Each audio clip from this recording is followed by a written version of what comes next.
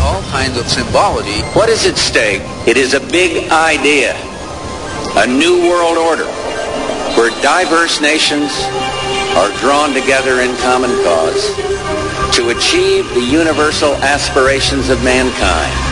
My question to you is, in any of your government jobs, have you ever been briefed on the subject of UFOs? And if you have, when was it? What were you told? Well, if I had been briefed on that, I'm sure it was probably classified and I couldn't talk about it. When I got out in 1989, we had cataloged 57 different species. We walked over to one side of the lab and he said, by the way, we've discovered a base. The very word secrecy is repugnant in a free and open society. And we are, as a people, inherently and historically opposed to secret societies, to secret oaths, and to secret proceedings. Skywatchers Radio.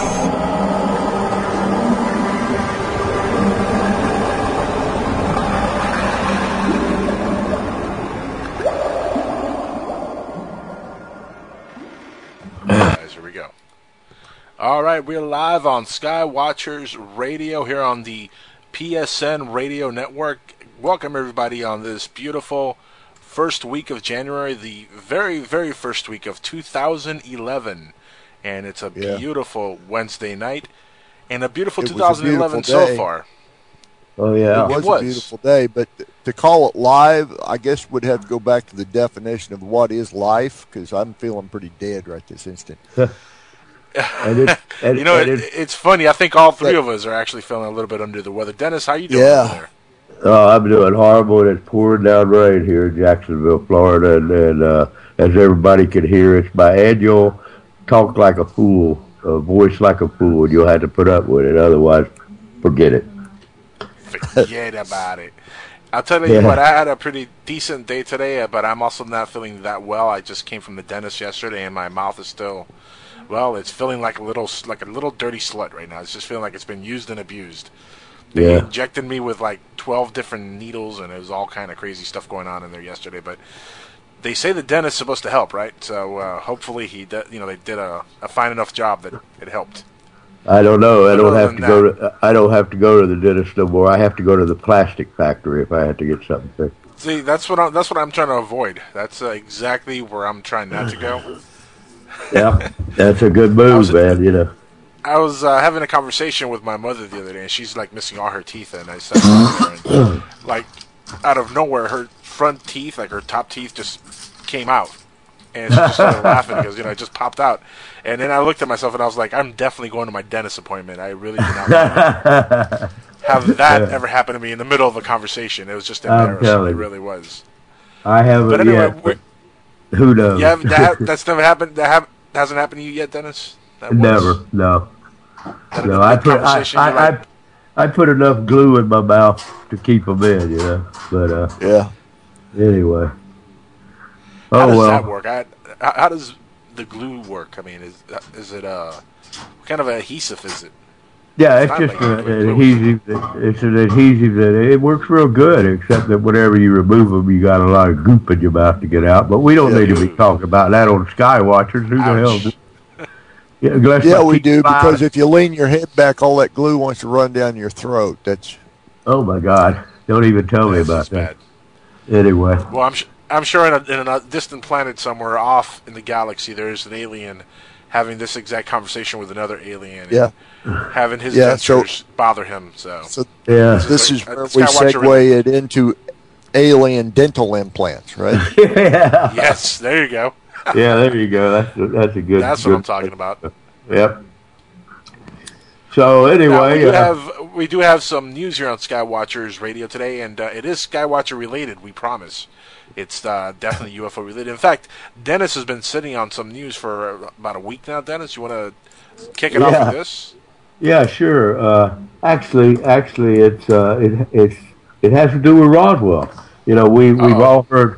Yeah, we've all heard a lot about Roswell and the crash at Roswell and on and on and on. We've all had guests on our shows to talk about their different research and whatnot. And we've also talked about NASA and how they got started with the rocket program to send a man to Mars and all that. And And we've all heard how they brought German rocket scientists over to start our space program and everything like that. But actually, the space program, the first person to really get involved in it was Robert Hutchings Goddard, and Goddard's space station in Houston, Texas, was named after him. Center, yeah. Yeah, it was named after him. And and this is from the, and there's a Roswell connection. That's the reason I'm getting into this. Many years before the crash. This is from www.roswell-nm-gov /visitor center-goddard.html. In 1898, a teenager, Robert Goddard, found his life purpose in the pages of a Boston newspaper. Captivated by the compelling realism of a serialized version of H.G. Wells' War of the Worlds, he imagined how wonderful it would be to make some device which had even the possibility of ascending to Mars. He began enthusiastically filling notebooks with ideas for getting off the planet. While Goddard was a graduate student in physics at Clark College, his youthful speculation crystallized into the pursuit of rocketry. Later, as a professor at Clark, his research began in earnest with a grant from the Smithsonian Institute. For the first 12 years, with intermediate Smithsonian support and occasional funding from other sources, Goddard achieved in his spare time many notable firsts in rocketry, including the construction and flight of the first liquid fuel rockets.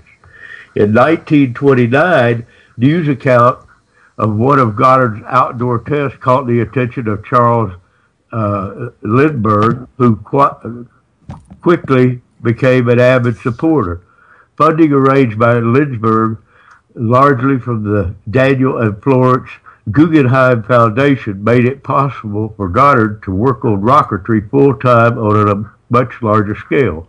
A search for open spaces and good year-round weather led him to Roswell, New Mexico, a place, as his wife Esther would remark, which we would not be bothered in, and no one would bother us.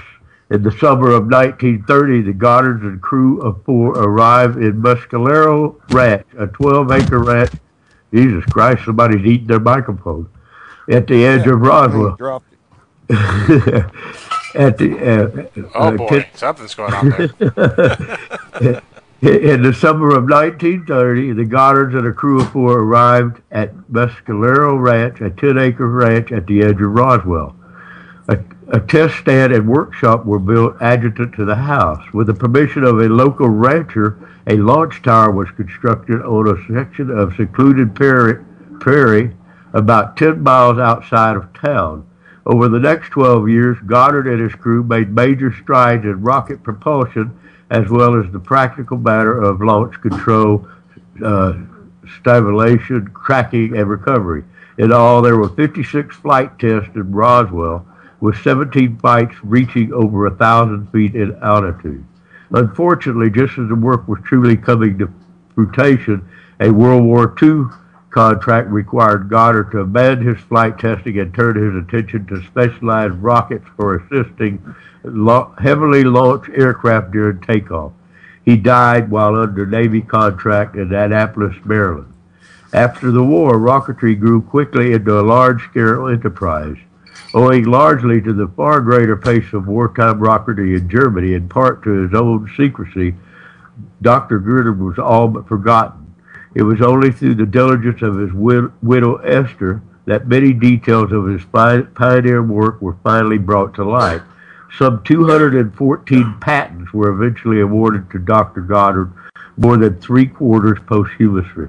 In 1960, the Armed Forces and NASA paid $1 million, the largest government patent settlement then on record, for prior infringement and continued use of Dr. Goddard's ideas. The recognition that this prestigious inventor so richly deserved finally followed, including a congressional medal, which Mrs. Goddard accepted in his memory in 1961.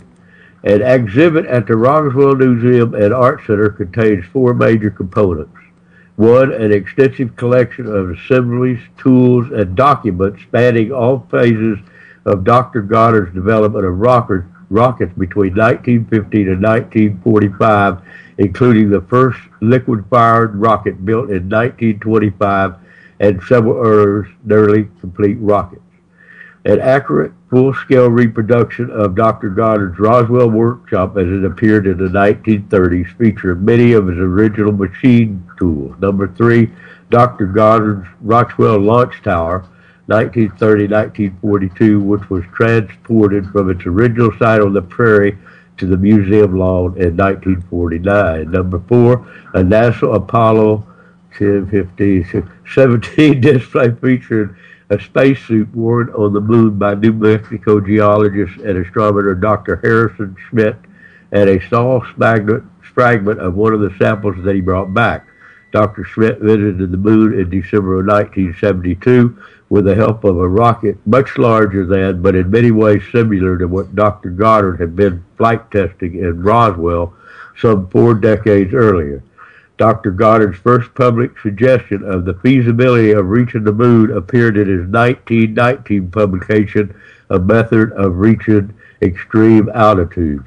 So long before the crash at Roswell, Roswell was the home of modern rocketry. What do y'all think of that?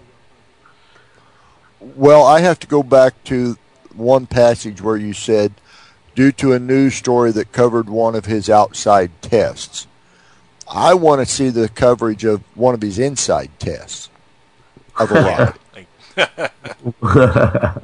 Well, I have no control over that. But Jocko, you said something when we first discussed this 10 miles from Roswell launching about a theory about time control. I mean, time travelers.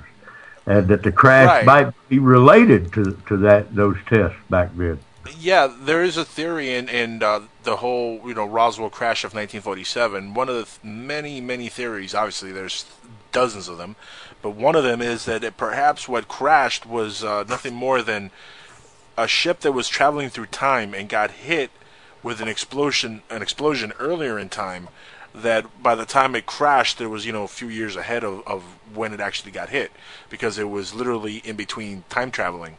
That's an actual theory going around. This kind of makes you think that it might be possible. Yeah, and another point to make is that we're say some far out civilization was observing Earth from afar and saw his test. They could have sent out probes to check it out, and it would have taken that long to reach there. Exactly, that's another possibility. So, or how about they were just, the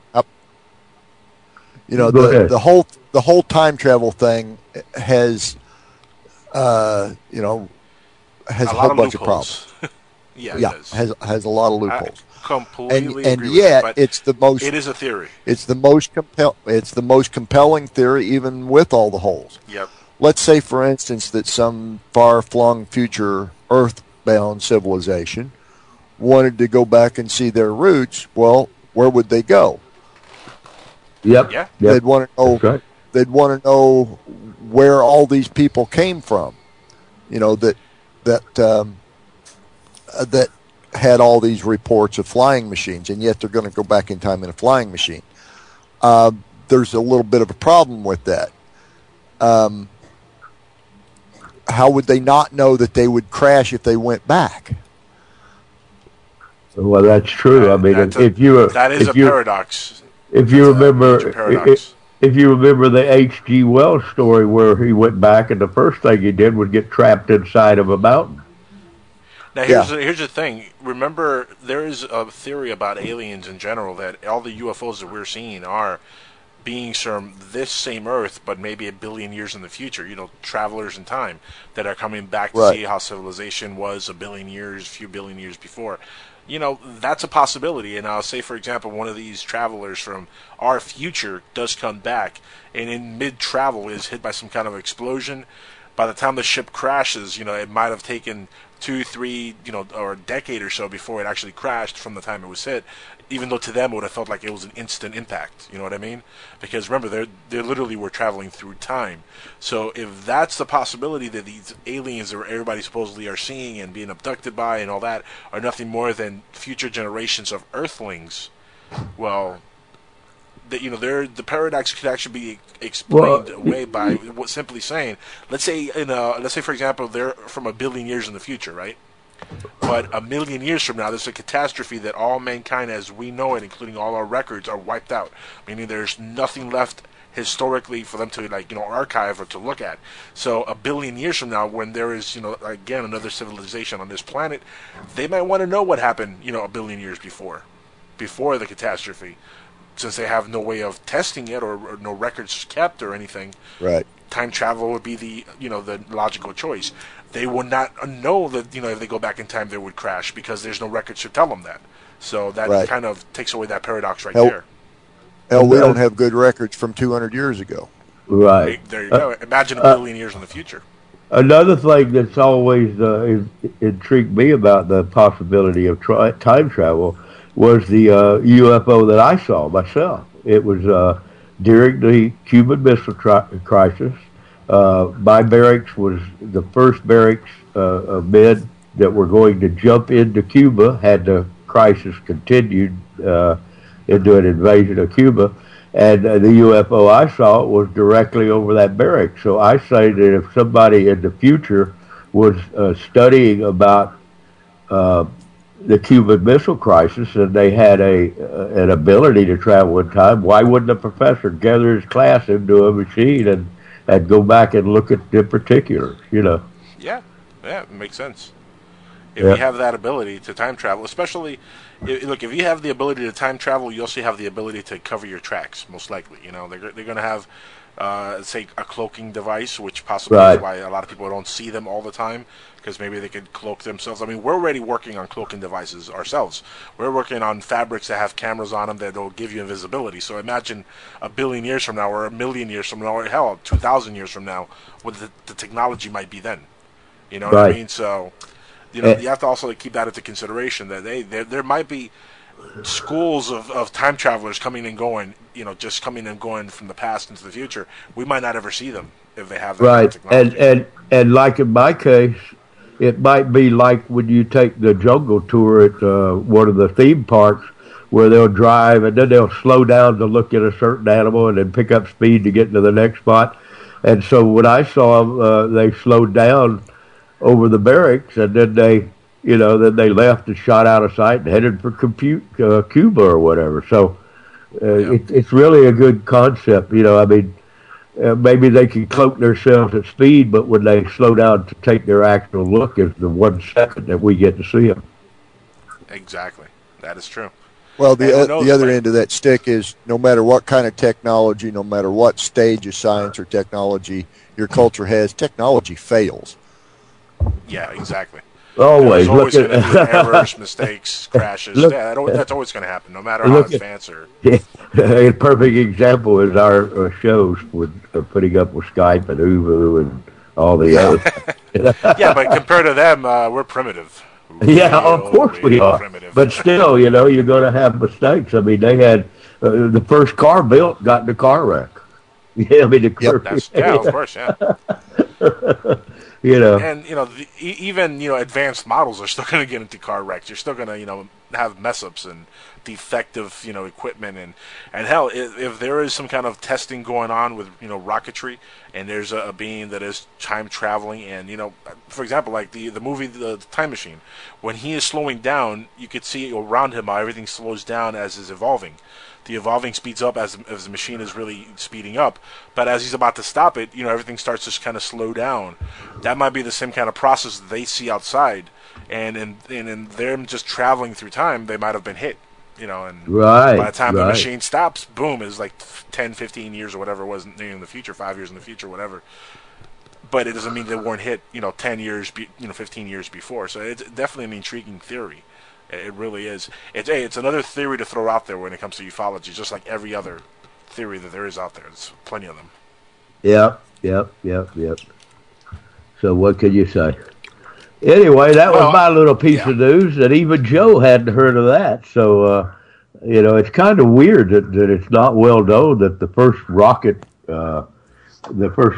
tests in America were made 10 miles from Roswell. I mean, it seems like with all the news of Roswell, that would be a major subject. Let's qualify that. The first liquid fuel rockets were at Roswell. Well, of course. I mean, you got the Chinese and all that. But I'm talking about modern rocketry, which started at Roswell. And actually, the U.S. Navy started using rockets in 1802, but they weren't using them as weapons. It was a line launch to tether two ships together. Right, and it wasn't shooting into the atmosphere as Dr. Goddard was. Let's give him his due. Correct. So my case still remains that first modern rocketry trying to shoot into outer space took place 10 miles from Roswell, and yet nobody talks about that in all that we hear about Roswell. It's just kind of strange. That's true. Yeah, that is very strange. You're absolutely right. Of course, you've got to remember also that the government was using his patents without proper authority and had to pay big bucks when it was finally found out. So, I guess that might be part of it. True. Perhaps. It could be. Now, I just want to answer something in the chat room. Yes, Joe, the Chinese did use rockets in warfare, but they were not solid fuel rockets. In fact, Goddard one time had the idea of taking his solid fuel rockets, putting the Chinese black powder into the warhead and shooting it at the moon. Where it would explode on the moon and cause a big enough fire to be seen through telescopes from Earth. So he knew about that too. Yep, exactly. And just to answer Joe in the chat room for another post he put a little while ago. I agree. Dennis can penetrate any cloaking device. Agreed. Yes. I've done it before. Yes, you have. Now, I know that you, Dennis, and you, Rick, you guys are a fan of the Sci-Fi Channel. You watch Sci-Fi Network from time to time. Did you guys hear? Not as much as I used to, but go ahead. Well, did you hear about the video that they were shooting yesterday? This actually went out to everybody in West Mesa. They reported that if you see strange lights in the sky last night, or if you saw any strange lights in the sky last night, something that looked like a UFO incident, or something like a crashed UFO, or maybe like a bunch of UFOs in the sky, and you really truly believe they were UFOs that you were seeing, well, guess again. This is actually nothing more than a recreation of one of Sci-Fi Channel's newest episodes with Bill McCamey. And it was actually filmed in by La Cruz's Film Liaison, it says here. And it said that the Sci-Fi Channel is shooting a new episode of Fact or Faked Paranormal Files in La Cruz's. And I guess they shot a bunch of video, and people were going bananas thinking that there were UFOs in the sky. Now, it says here they would not give the exact location because the production does not want people to come out and try to get involved with the production or to try to look at what's going on. But he said that part of the shooting will involve balloons, funny enough, and glow sticks attached to the balloons. That's part of the footage that they shot. LCPD spokesman Dan Trujillo urged people to be aware of the production and not to call the objects or not to call in to the emergency responders office trying to report these objects as actual UFOs. New Mexico has a reputation, of course, of being a hotspot for UFOs, like we were just talking about Roswell. So this is pretty funny, coming right out of La Cruz's, New Mexico. We have Sci-Fi Channel doing some footage for Fact or Faked Paranormal Files, and people were already up in arms last night thinking they were really watching UFOs in the sky. Pretty funny. Oh, okay. The best part is the fact that they were shooting balloons with glow sticks on them. I love that part. Yeah. It always goes back to balloons in New Mexico, doesn't it? Well, it's freaking balloons, man. It's not weather balloons with jump dummies that wouldn't be, or crash test dummies that wouldn't be invented for the next 8 years. it's not. It's glow sticks, which wouldn't be invented for the next 30 years. But hey, that's neither here nor there. Okay. That's just part of it. That's all. Yeah. Guys, let's take a little break. We'll be back here on Skywatchers Radio in a couple minutes. We got to pay some bills, and when we come back, we have a little bit more in terms of ufology news. So stick around. That might be exciting, I guess. Yeah. Yeah, that's better than a poke in the eye with a big stick. You are listening to the finest audio stream available on the internet of this fat father planet. This is the Soup Media Network. Duck and cover. Adventures in time and space, transcribed in future tense.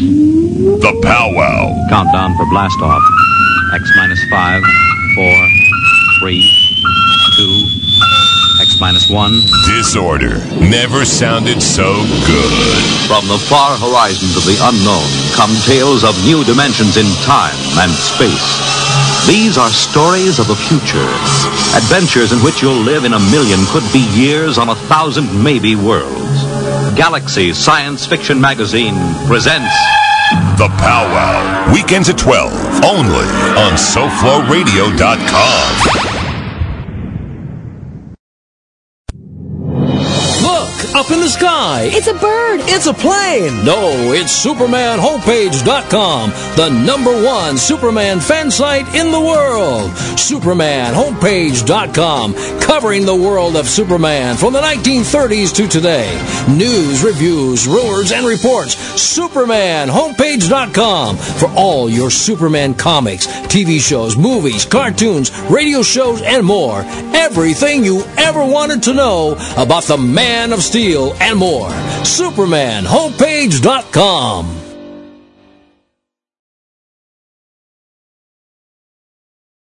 Roswell, UFOs, flying saucers, alien abduction. Are we alone? Information regarding this and many other questions about the unknown are only a click away at www.theufostore.com. TheUFOstore.com offers hundreds of DVDs about UFOs, aliens, crop circles, conspiracies, Bigfoot, suppressed science, ancient mysteries. Log on to www.theufostore.com and request a free UFO Store catalog. TheUFOstore.com, the largest selection of UFO products on the internet. Mental disorders are common in the United States and internationally. An estimate 26.2% of Americans ages 18 and older suffer from some sort of mental illness. Now, this figure translates to 57.7 million people who suffer from some sort of mental breakdown. If you find yourself laying in bed on a Saturday or Sunday night, hearing voices while you're trying to sleep, well, it might not be the demonic being from another dimension trying to kill you where you sleep. Might just be your mental illness starting to kick in. So if you're out of meds for the night, then I have just the thing. Come listen to my show, The Jackal's Head, on the Soup Media Network. You can check out our Listen Live page only on www.psn-radio.com. See you there. This ad has been paid for by The Jackal's Head and the War on Terror. War. It's fantastic.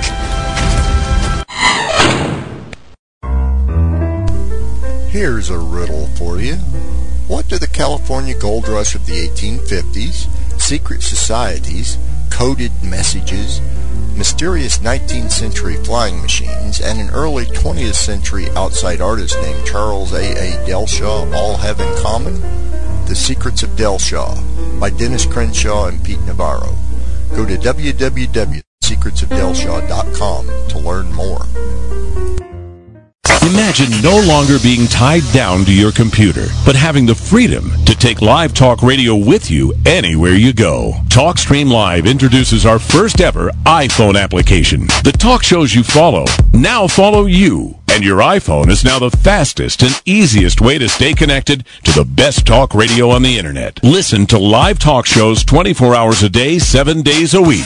Mobile talk radio from TalkStream Live. Now available in the iTunes App Store.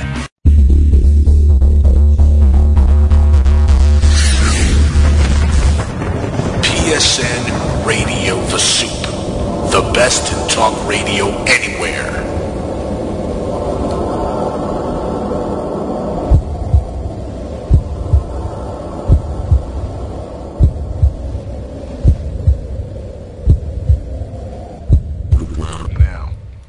All right, guys, we're back on Skywatchers Radio here on PSN Radio, the Soup Media Network. Welcome, everybody, back. And we want to take a couple minutes here to talk about TalkStream Live. Now, of course, you've heard other hosts here on the network talk about it, including Dennis and Rick over here. They've talked about it recently. And we're on TalkStream Live now, also on Skywatchers Radio. So what I would like to have everybody in the chat room do is please go to this link I'm going to post here in the chat room and click on the Soup Media Network link. Let it play for a while in the background. Just click on it once. Yep. Only once. We don't need you to click on it repeatedly. Just one time. And let it play in the background. It'll probably open up like in Winamp or something like that, I believe. And just let it play. You can, lower it or whatever. Just let it play. It opens up. There. It opens up in Windows, I believe. What it does for me. Well, it depends on what your player is. Either Windows Media Player or Winamp. Mine's is Winamp, so it really depends on the person's player. But right now, we're getting our asses creamed, guys. We're like all the way in the bottom here somewhere. Skywatchers, let's see. Yeah, it's kind of embarrassing. So why didn't you help a brother out? Are we actually on the list? We were a little while ago. Right now, I'm not seeing it. Not so much right now. Yeah. Anyway. There it is, Skywatchers. Yeah, it is. Whew. Man. I hate to count. Let me see. 1, 2, 3, 4, 5, 6, 7, 8, 9, 10, 11, 12, 13, 14, 15, 16. Yeah, okay, whatever. 17, we don't 18, have to. 19, 21. We don't need to. 29, 30, 31. Yeah, we're like 40 on this list, guys, out of like 100, which is not that bad considering we've never talked about TalkStream Live on Skywatchers Radio before. It's kind of like a new thing for us here, but so it's not that bad, but it's not that great either. We like to be up there with Michael Savage and Mark Levine and L.A. Morsili. Well, we all those guys. But we also have to apologize to our listeners in the fact that we haven't been coming on with a regular schedule and we haven't been promoting or anything like that. That is true. Yeah. And so we need to do more of that with this show. Yeah, Skywatchers definitely has to get a little bit more promotion, but I definitely concur. And we have to keep our schedule, which is, again, every Wednesday at 11 o'clock. Sometimes it'll be me by myself. Sometimes it'll be me, Dennis, and Rick. Sometimes it'll be Dennis and Rick and Jamie. Sometimes it'll be me and Jamie, and, we mix match. Sometimes it'll be all of us together, but we have to definitely keep a consistent track record here of doing it every 11 o'clock every Wednesday night.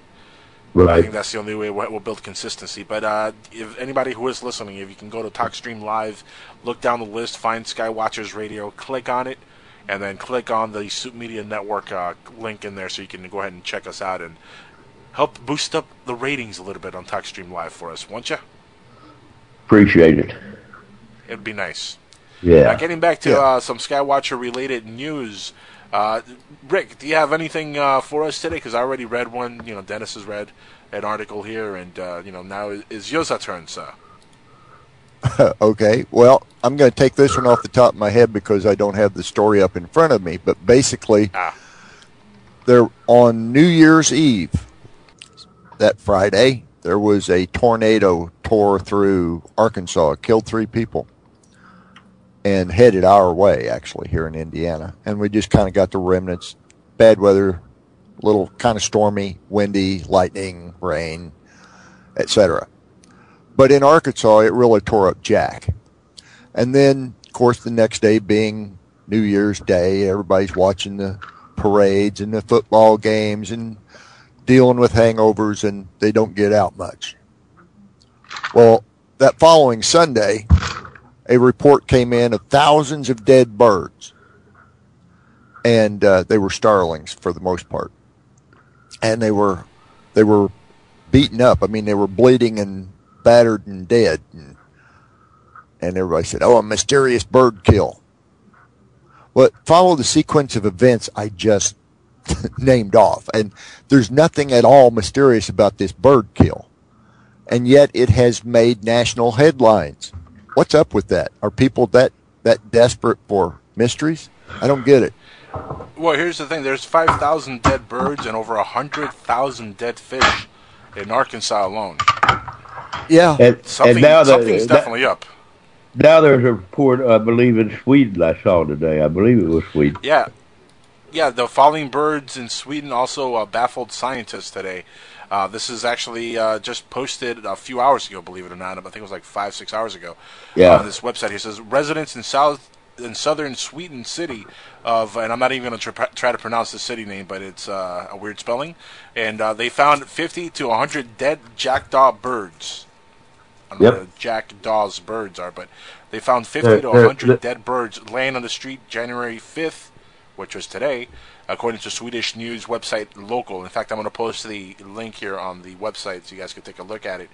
But this is like happening everywhere. And, you know, Slim Swayze, who has a show here, started talking about this on his show, and he called in yesterday on Out of Sight Radio, and he read a report on this where they're saying that there was a person involved who was murdered because he was trying to bring forth what really was going on here, and that this is some kind of experiment gone wrong, sort of. They were trying to, I guess, hide some nuclear waste down in that area, and that's what kind of escaped. And some of it was being done through chemtrails, which everybody always asks, you know, what the hell is, what are they putting in the chemtrails? Well, wouldn't that kind of be a coincidence that they're dropping chemtrail and all of a sudden birds are starting to die? Yeah, the ones in Sweden, I saw them on television during the news tonight, and they look like little black sparrows. But what was interesting to me, I guess they found during a snowstorm, was some of them were laying on top of the snow, but some of them they were digging out of the snow, so that was kind of weird. Of course, I say go check and see what sales of shotguns were if they're right now. But yeah, or rat poison. Yeah. But anyway, the birds and fish, it sounds biblical almost. Yeah, and the craziness of the story that Slim was talking about was that the person, I can't remember the gentleman's name who was murdered, but he was supposedly trying to bring out this story. And part of the whole thing was that this was chemicals that were being used to fight in Afghanistan that we were supposedly using on the enemy in Afghanistan, on the insurgents, on them. Basically, we're using this chemical warfare on them. And to get rid of whatever excess amount they had, they started dumping it in Arkansas. Yeah, so well, yeah, let's blame it on the Americans. I mean, what the hell? Every time. Yeah, every time. Every single time. So, anyway, we don't know what it is, but there's something killing birds. It might be, I've heard of that before years ago. So, I have a hard time believing it's chemtrails because I heard of that long before chemtrails were even in the mind of people, of falling birds over a large area dying. And so, it might be something natural. It might be a bird disease. But what intrigues me is the birds and the fish. That's what intrigues me. If it was just birds, birds is one thing, but it's birds and fishes that are winding up. Yeah, not just a few fishes. But talking about 100,000 fishes. Exactly. That's a lot of fish. Yeah, but it's all one species too. It's all drum, which is a bottom feeder. So if there is anything getting into that waterway, that's the species that's going to pick it up because they're bottom feeding scavengers. Which that leads a little bit more credibility to what the story that was being reported on Slim Swayze. That there is something that's being dumped in that area, and these fishes are eating it up, and they're exploding. Supposedly, this chemical makes the internal organs of whatever creature eats it or swallows the liquid explode. So that looks exactly what we're looking at here. I mean, I've seen some of the pictures of some of the fishes and some of the birds, and they literally look like they've been blown up from the inside. So it's kind of weird. Another thing to take into consideration, which Rick Weezer deny or confirm, is that in Arkansas there's a lot of secret stuff going on, especially in the chemical field. That is true. Yep. No doubt about that. Yeah, but none of it's U.S. government stuff. That's the crazy part. All the government chemical weapons is in Utah. It used to be in Utah, Indiana, and New Jersey, but Indiana and New Jersey are turned off now. Dugway, Utah is the home of all the chemical and biological defense. Of course, it's all for defense. Right. How to protect against chemical and biological weapons. Right. But there is private concerns in Arkansas that are working on the same type of thing. not necessarily there for are the also, government. Yeah, I haven't gone and checked since this story broke, but years ago there used to be 16 separate fertilizer plants along that one river. Right. Right. Yep. So that's what I was talking untold number of sewage treatment plants, and you name it. There's all different kinds of comparatively mundane crap that would cause a fish kill, which is not in the same area as a bird kill, by the way. It's in the same state, but it's but it's the dating, the timing is the same, which could be coincidence, but I don't believe in coincidence. Now, here's another theory that popped up yesterday while I was driving home from the dentist. I actually, was listening to a radio show, and they were talking about this very subject. And one theory that was being thrown out there by Ron McGill, who's a worker for the Metro Zoo down here in Miami, Florida. He's like one of the main dudes at the Metro Zoo. And he was saying that a theory was that since this happened over the New Year's, literally over New Year's, that perhaps what the birds were, being afflicted by were firecrackers and literally, fireworks that were hitting them and killing them. And that's basically what was going on. And that's why you had so many dead birds, because a lot of them were just flying around and firecrackers were going off and fireworks were going off and killing them. So that's a theory that he threw out there. Plausible, but it still doesn't explain the dead fishes. No, not plausible either, because those birds are not going to fly at night. And at midnight when they go out and light off their firecrackers and fire their shotguns, it's night, it's midnight. The trees are full of roosting birds. Unless they aimed at the trees, they're not going to hit the birds. Well, like I said, it was just a theory. Well, and we need to find out if these are night flying birds or day flying birds. There are a lot of birds that fly at night. Yeah, owls. Starlings. Well, they fly in the daytime, roost at night. So, correct. So what do you got? Anyway, I just thought it was interesting, and it is something in the sky. So, Skywatchers, fits in. Yeah. Hey. Well, I think I know the answer to this whole enigma, and it is. It has to do with it still has to do with the tornado. The tornado came through, picked up all the fishes on the river, dumped them on the ground, but in the process they hit all these birds and killed them. So then the fishes washed back into the river because of all the rain, and that's the answer. That's got to be the answer. It's the only answer, right? That's kind of like that's like the magic bullet theory in the JFK. Yeah, exactly. Just exactly what it is. That's what that is there, Rick. Let's just put it all together. The chemtrails caused the hurricane or the tornado, and then oh well. The voice of reason. I still go for the more mundane crap. The voice but that's just me. The voice of reason, okay? The voice of reason. The voice of reason came up with his own magic bullet theory for the dead birds. Dead birds and dead fishes. And I'll bet you he'll get Alan Spector on his side, too. Probably. Boy, that's a scary thought. Kind of is, actually. Anyway, have you guys heard about this? A woman who believes she found Europe's Area 51. Did you guys read this article yet? No, I haven't. Give it to me. No. This is says here, the light sank into the forest near Farnborough, Hampshire, UK, as Hillary Porter and her family drove home in 1977 July while traveling through the military wooded area still open to the public at the time. We were convinced that something had drowned at the edge of the woods, Porter said, as they neared the area. Well, are you okay there, Dennis? Okay. As they neared the area where the light would have landed, the military was already there. We were met by many black windowed army buses accompanied by loads of soldiers, combat gear, and rifles all spread out through the land, she said. We had no choice but to turn back and get out of there. As they turned to retract their steps away from the armed soldiers, Hillary and her husband noticed a large round burn mark on the ground. After a short drive, they realized their encounter wasn't over. After going back down the road about a quarter of a mile, suddenly we saw two very thin humanoid beings, about 6 feet tall, dressed all white with helmets on, looking at the soldiers.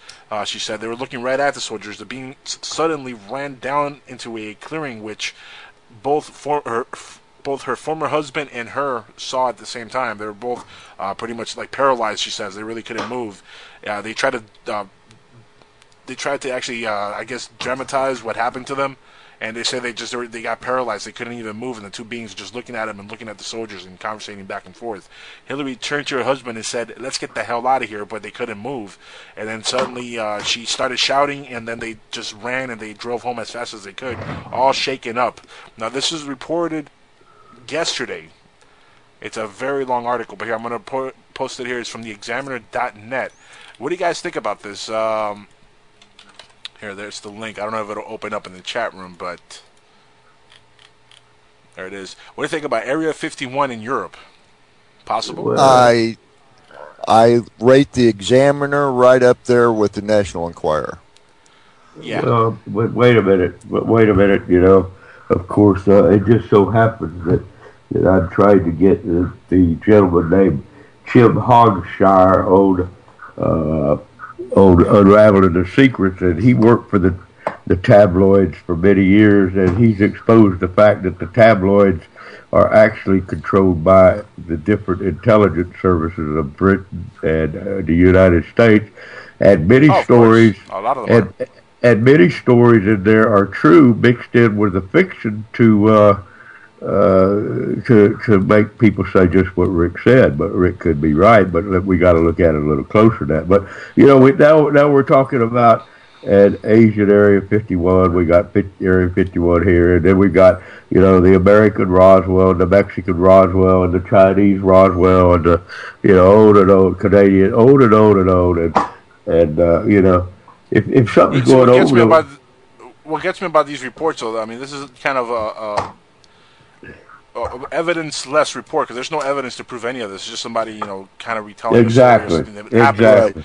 And now they're making it out to be, well, now we have a Area 51 out here because I saw this, but where's the evidence? Yeah. Where's the proof? I mean, where's the hard concrete? There's not even pictures of this Area 51. Area 51. Even the Examiner tells you right up front what's going on, because this is in the subdomain storytellers. Right. Yeah. And you know, Area 51 has a long history of being a base where things were going on that were nefarious and whatnot. And she's talking about seeing a couple aliens watching, you know, the military. How does that make it an Area 51? If at the most, it's a sighting of beings that can't be explained. Yeah, now she also went on to say here that the craft they also saw was about 20 feet across, self-lit and glowing red. Hillary said that it was either on the ground or hovering just above it. There seemed to be zero activity on the ground. No one got out or entered or anything. The area of the landing, it was just, you know, just the hovering craft right there.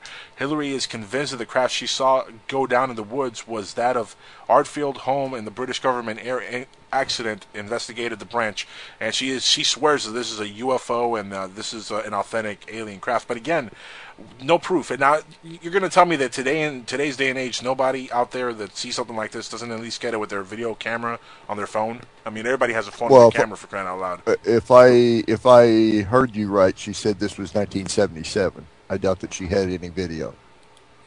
Yeah, but also to say that it's Area 51 is what I want to get back to.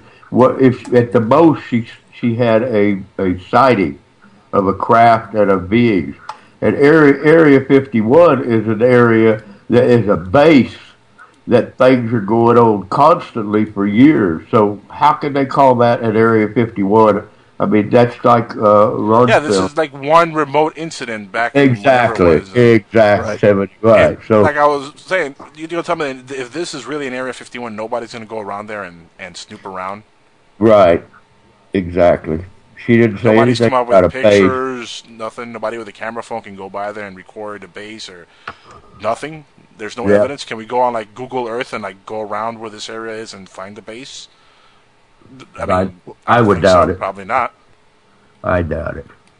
I mean, we can go over Area 51 with Google Earth pretty easily, actually, and see what's going on over there. So what it all amounts to is the Inquirer is stretching the truth. Examiner, but yeah, they are stretching the truth a little bit. Like always. To take 10 minutes of our time here on Skywatchers. Hey, it fills 10 minutes. Anything to kill a little bit of time. Go ahead. I got one that Jackal shared with me, and I'm going to share with everybody else. Alien life, paranormal visitors get official recognition. And this is from Yahoo Contributor Network. It says, extraterrestrial life and paranormal beings are moving slowly away from the fringes as more international governments conduct official studies and even census counts of the mysterious beings. That's good news. This week, the Argentine Air Force announced it is creating a commission to document and research all reports of unidentified flying objects in the country's airspace, according to the AFP. Although not fully formed yet, the commission will bring together meteorologists, air traffic controllers, and pilots in order to get a more comprehensive scope to UFO sightings and to more officially record and investigate the phenomena. Argentina is actually behind the times as neighboring countries Brazil and Uruguay have already conducted similar measures to investigate sightings. European Union lawmaker Mario Borghezio, I did it right, took a similar approach to researching possible alien life in June when he submitted an official request asking all EU member nations to release their documents on UFO sightings, according to AOL News. In June, the declaration had received 17 signatures. Colombian officials are looking to the spookier side of things this week, as it's, what the heck, they don't want me to look at it and bounce around. Colombian officials are looking to the spookier side of things this week, as its Medellin undertaker, William Bertardu, has decided to conduct a supernatural census of the city's eeriest residents, according to AFP. That would be interesting to see. The count, which Betacler conducted alongside 4 other funeral parlor workers, has already revealed at least 215 spirits living within the city limits. 3 of those reportedly show faces in photos and videos. The ones around here don't like to show their faces.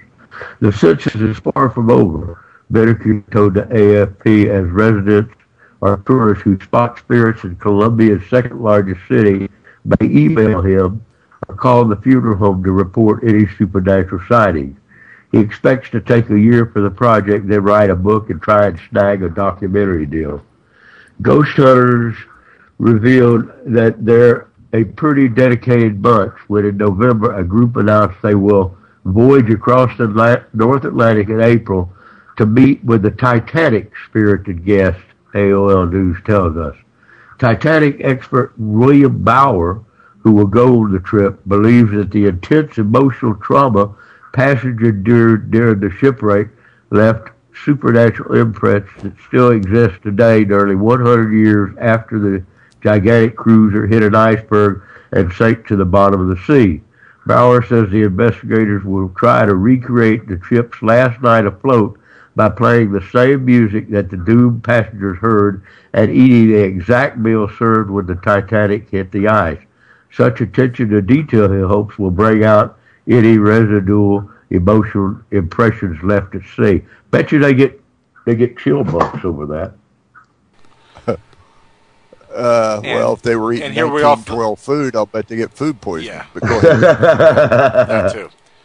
And here we thought that we heard all we had to hear about Titanic with the last movie in '99. Never, we just hoped it. Yeah. Forget it. We'll never hear the last of that one. Why are they even attempting to do this? I mean, seriously, just leave it alone, man. Well, I can tell you. I can tell you why. Because they'll charge people $2,000, $3,000, $4,000 to make the trip. That's what it's all about. It's about the money. Yeah, that's right. About the money. Exactly. It's like the trip to to find the hole in the center of the earth. Pay us twice as much as another icebreaker will charge you to take you up there, and we'll go up looking for the hole. If we don't find it, we'll do the same thing all the other ones do at half the price. Yeah, but see, that'd be pretty cool. It'll take a journey to the center of the Earth. But wait a minute, there's one problem. Or at least looking for it. There's one problem. The icebreaker will be using GPS. GPS is controlled by the government. If they want to make a trip, see, they're saying is to recreate Admiral Byrd's North American trip, which was done in a plane, or North Polar trip, which was done in a plane. They would have to use the navigational equipment that he invented to do it, and I doubt whether there's anybody left alive on the planet that knows how to use his equipment. Probably not. And apparently he didn't know how to use it all that well either. But no, because he only went 80% to the pole. He never went to the pole. His the true lost diary indicated when they found it in Ohio in his paper. Yeah. Oh, well. Well. But hey, it would be a journey to the center of the Earth would be cooler. I still say. Yes. Yeah, well, if you want to make a journey, to the center of the Earth, you're going to have to do it like Byrd said, and go into the cavern world and go in that way. You're not going to find a hole at the North Pole, and I've studied the hot Earth for 30 years. That's true. Well, let's look at that for a second. If the North Pole is a big block of ice, basically, maybe the entrance is under all that. Now you're jumping into now you're jumping into Rick's world because he just discovered something like that. You want to talk about that a little bit, Rick? Sure. There are seafloor maps. They're available at maps.com, actually, that show the seafloor of the Arctic Ocean, which is a big hole. Actually, it's kind of a pair of big holes with a ridge running between them. And when people say, well, there's this 800-mile hole at the top of the Earth. No, it's 1,100 by 2,300 miles. Sorry. It's called the Arctic Basin. And there are some really deep spots in it. The deepest point being 13,800 feet or something like that, 2.5 miles deep. And then the second deepest being in the bottom of what they call the Fletcher Abyssal Plain, which, when you look at the seafloor maps, looks for all the world like a lake bed. Huge lake bed, but a lake bed nonetheless. It's flat, and it's really deep. And there are all these riverbeds running into it. What? Riverbeds on the bottom of the ocean? Yes, riverbeds on the bottom of the ocean. And clear erosion marks in the continental shelf leading to those riverbeds. And there's actually a pair of lake beds. And the most amazing part is you've got 4 rivers, 2 miles wide, 150 miles long, leading into the Fletcher Abyssal Plain, and there's no outlet. Say, what? Where'd all that water go? That can't be. Yeah.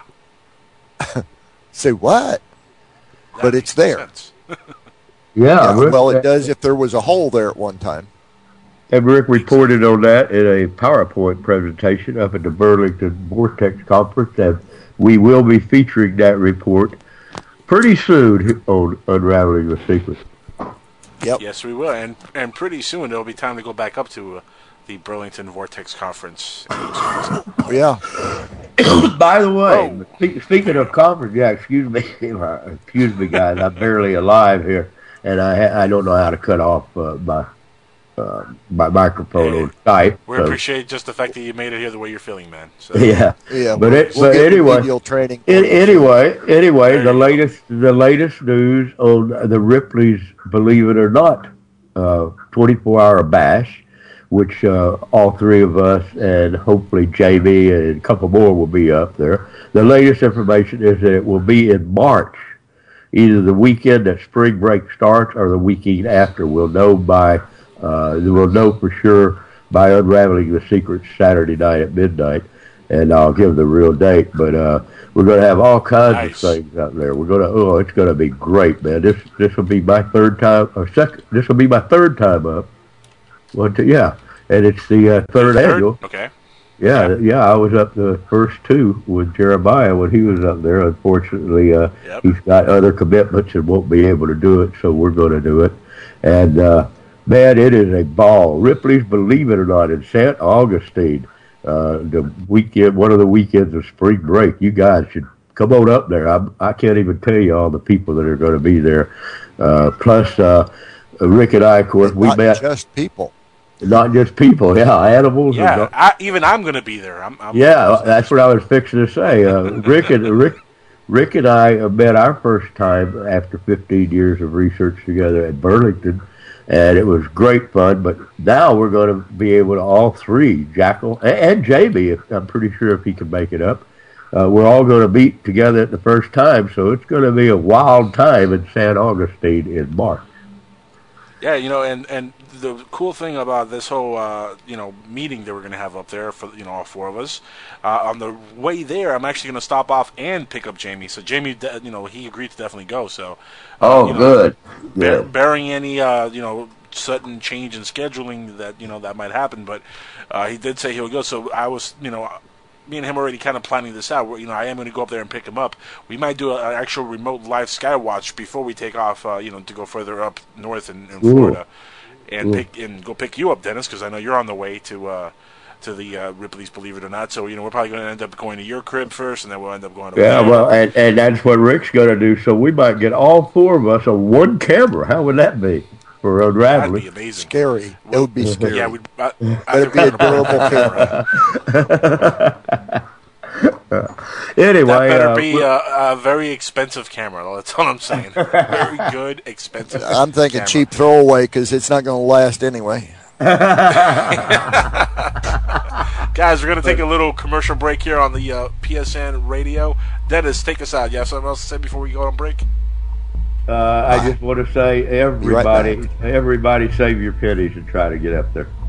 Yeah. Yeah, there you go. Try to make it up there. It's going to be a whole lot of fun. We're going to have more news on that as time, evolves here and as time goes by. We'll have more and more info on the conference and, not only this Ripley's Believe It or Not 24-hour event, but also the Vortex Conference and whatever other event we partake in the near future here. So guys, keep looking out for that. We'll be posting more info on it. But for now, we're going to take a quick break. We'll be right back on PSN Radio, the Soup Media Network. So.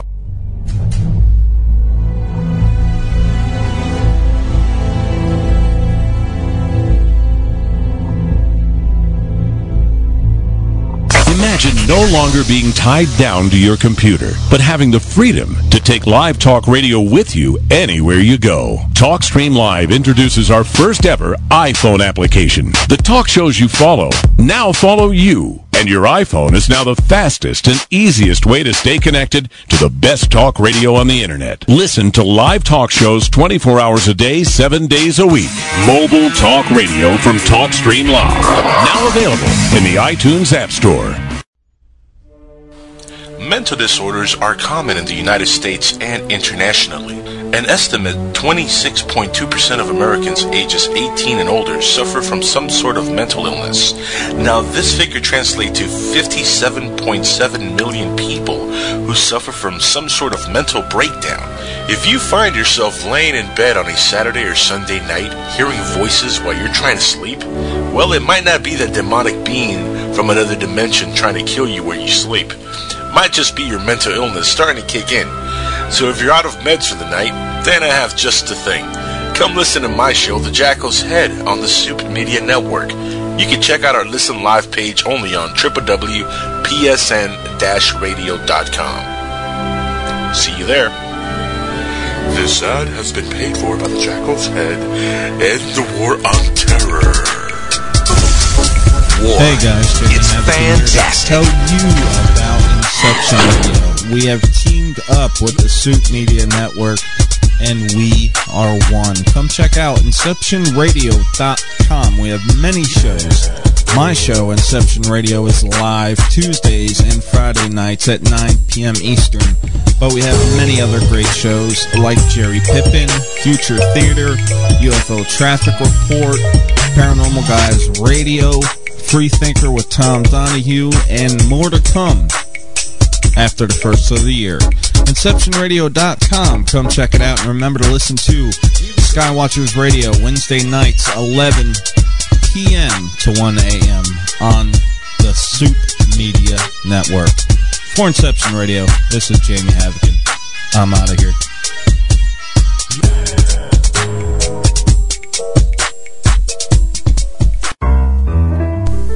Here's a riddle for you.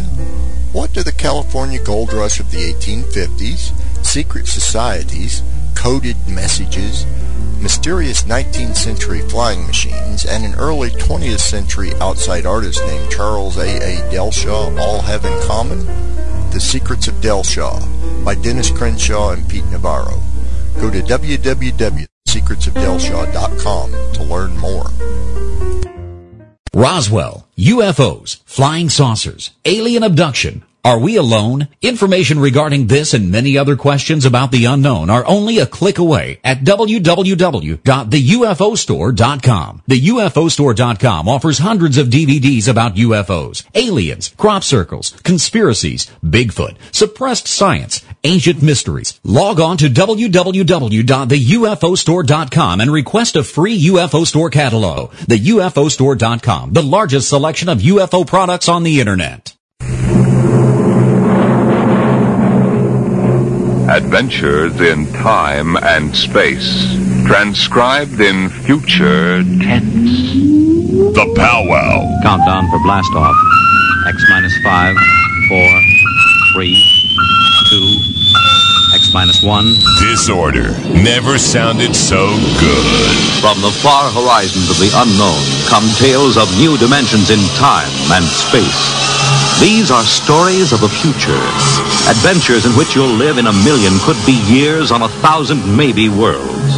Galaxy Science Fiction Magazine presents The Powwow, weekends at 12, only on SoFloRadio.com.